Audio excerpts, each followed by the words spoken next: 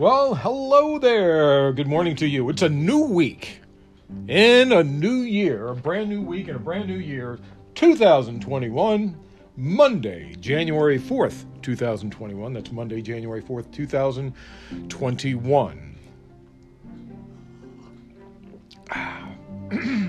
Hope you had a good weekend. The holiday is over, and it's time to get to work. This is PVTV, Political Views TV Podcast. That's what you Google to find me. Tell your friends to Google Political Views TV Podcast, and I'll show up right there at the top of the list. Bring someone along with you next time you come here. I'd really appreciate it. And I'm available on all sorts of platforms, and hopefully they will work when you click on them. Sometimes they don't for some reason, and I haven't figured it out yet. But that's fine. As long as you get to hear me. It is 16 more days until Trump leaves office. 16 more days. The countdown continues. Let's start with the recent, most stunning news. And this is stunning. About how, let me get my glasses on. It'd be easier to read, wouldn't it?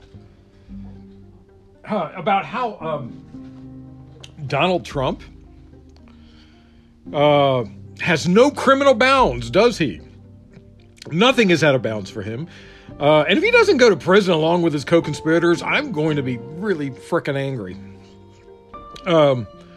We claim to be a democracy, but time and time again, high-ranking politicians are let off. I'm getting kind of sick and tired of that. You know, it started with Nixon. Nixon should have never been let off. I mean, if anything, I think Ford should have been put in prison for pardoning Nixon. Forget it. And let's not forget about Reagan. Reagan, who traded arms for hostages. I mean, he should have gone to prison for that. Reagan. It just continues. I mean, nearly every Republican. Oh, don't get me started on the Bush presidency and Dick Cheney. There's a cloud over the vice president, if you remember what the report said. It goes on and on and on, and I'm just getting sick and tired of it. And this man needs to go to frickin' prison. I've had it. No more. Anyway, in a phone call with Georgia Secretary of State Raffensperger, Trump can be heard attempting to conspire to overturn free and fair U.S. democratic elections. In the recording, you hear Trump say, this is a quote. So look, all I want to do is this. I just want to find 11,780 votes, which is one more than we have, because we won the state. The 11,780 votes is referring to the fact that Joe Biden beat Trump by 11,779 votes. So he's saying, we need 11,780 votes to win this election. He's asking Raffensperger, to find those votes somehow. He's asking him to commit fraud. This is criminal on the state level and on the federal level. I mean, by the end of the week, there should be an indictment for Trump in Georgia. By the end of the week, there should be an indictment. I'll be shocked if there isn't. At one point, Trump suggested Brad Raffensperger report a different number when he said, this is what Trump said, and there's nothing wrong with you with saying, that you've recalculated. Raffensperger responded, well, Mr. President, the challenge you have is the data you have is wrong. Raffensperger, by the way, is a Republican. He votes Republican, and he's being fried by Republicans, even though he just ran and all. It's gotten to this point. You aren't a Republican unless you are toe to the party line. And yes, that is the correct quote. Toe, like the toe on your foot. Toe to the party line. It's not toe the party line. T-O-W. It's toe to the party line, in case you were curious.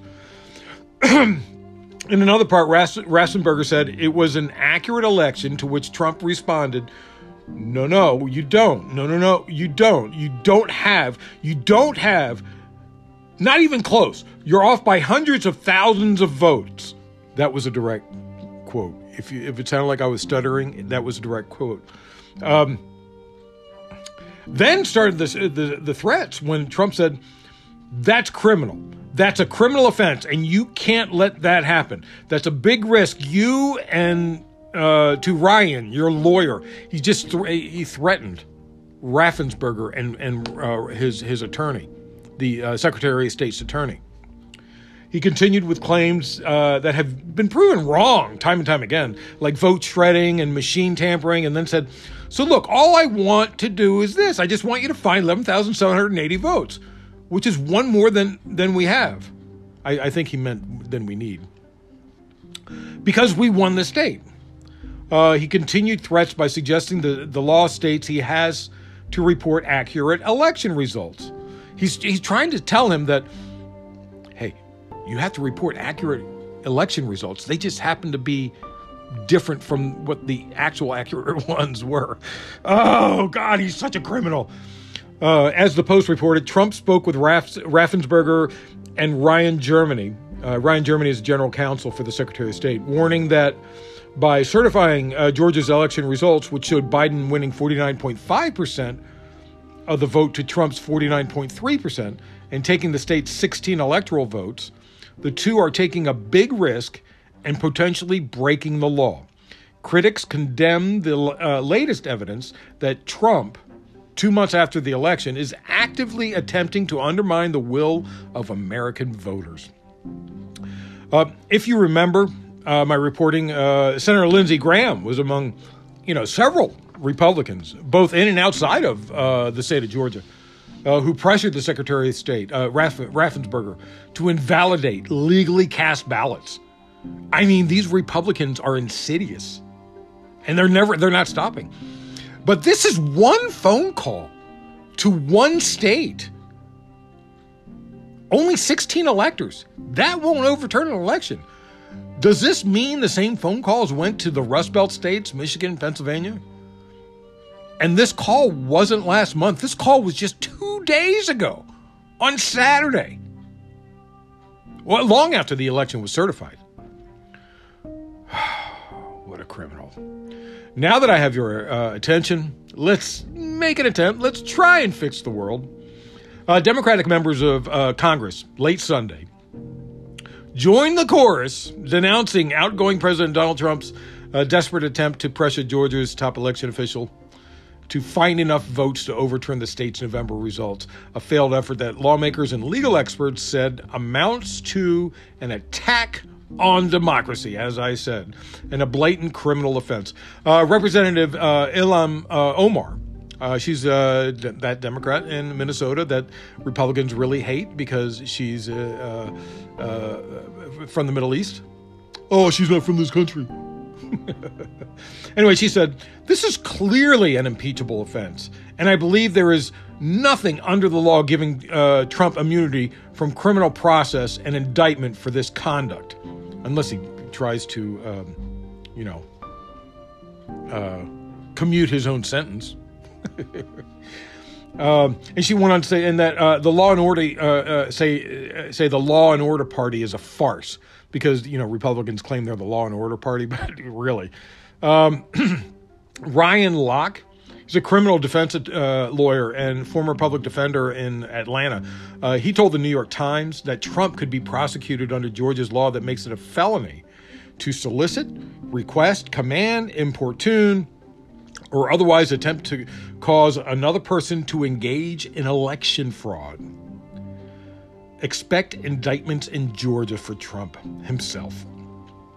Federal indictments better frickin' follow after he leaves office. I am so sick and tired of this. I really am. If you remember that ridiculous lawsuit last week, it's been going on for a few weeks. I talked about it on Friday. Louis Gohmert filed the lawsuit which sought to prevent Pence from declaring President-elect Joe Biden the winner of the Electoral College. And Pence was saying, you can't sue me. I'm just reading paperwork. I'm not allowed to change what's in the paperwork. Anyway, well, another attempt by Republicans to destroy our democracy bites the dust. U.S. District Judge Jeremy Kernodle dismissed the lawsuit because Gohmert had no standing to file it.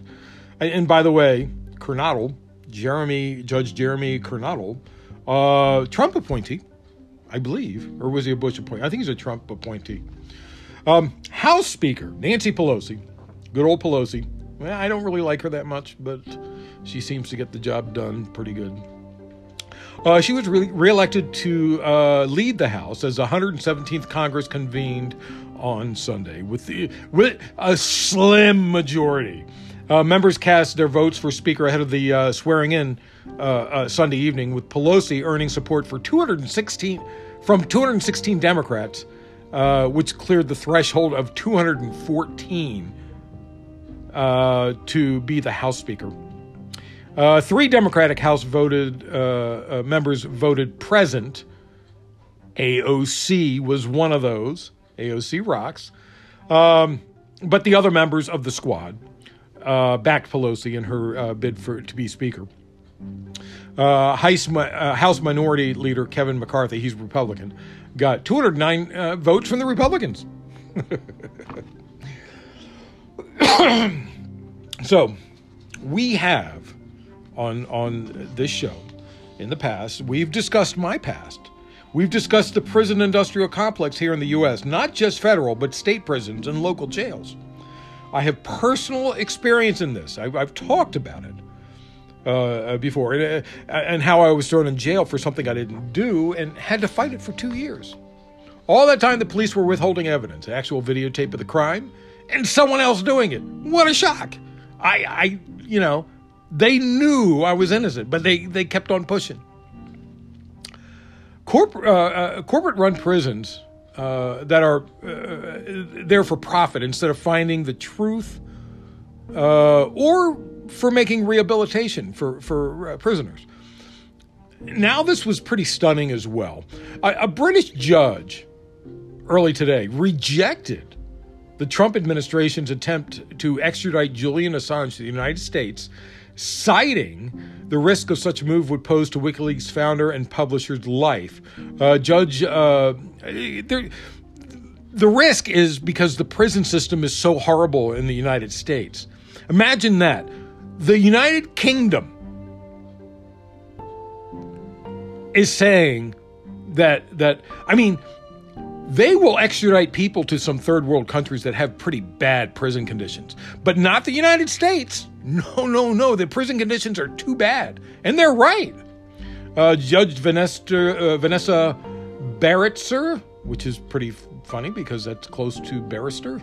Of Westminster Magistrates Court warned that extradition would be oppressive by reason of Assange's mental health, and said the risk of the publishers committing suicide in the U.S. prison would be substantial.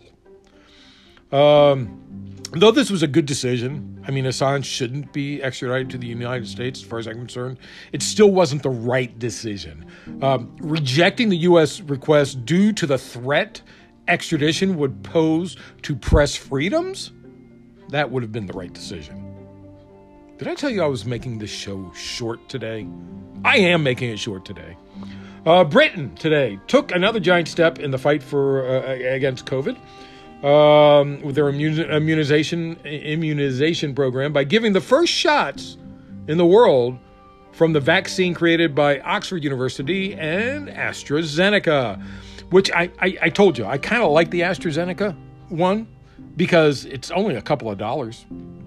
They swore they would not profit off of it. And it doesn't have to be refrigerated like Moderna or Pfizer. It doesn't have to be frozen, kept at 96 degrees below zero. It doesn't have to be. So it can be given throughout the world without any problem. And remember, AstraZeneca was the one that they found out they made a mistake giving a half dose first, and it protected against the virus even better than a full dose. Isn't that weird? They're still testing that, but they've started giving out the shots. Anyway, dialysis patient Brian Pinker, 82 years old, was the first to get the new vaccine shot administered by the chief nurse at Oxford University Hospital. Pinker said he was so pleased and that he can now really look forward to celebrating his 48th wedding anniversary with his wife Shirley later this year. Good for you, 48 years. That's quite an accomplishment for any marriage. Anyway, that's it. Monday. Thanks for listening. It's Monday, January 4th, 2021. Monday, January 4th, 2021. PVTV, Political Views TV podcast. That's what you Google to find me. I really appreciate you coming and listening. If you can bring someone with you tomorrow, please do. Tell your friends about me. Tell them to Google Political Views TV podcast, and I'll show up at the top of the search there. And remember, boy, I'm doing this in less than 17 minutes. I haven't done one in less than 17 minutes in quite a while. I started this saying that I would try and make every single one under 20 minutes. It's been difficult. During an election year, it's been very difficult. I don't know if you know this. I get up at 3:30, 4 o'clock every morning and put together news. And the only reason I'm finishing early today is because I got an appointment in 15 minutes and I really got to leave. Anyway, thanks for listening. Remember, government profit is measured by the betterment of the people. Don't you ever forget it. This is Peter Lawrence reporting from Los Angeles.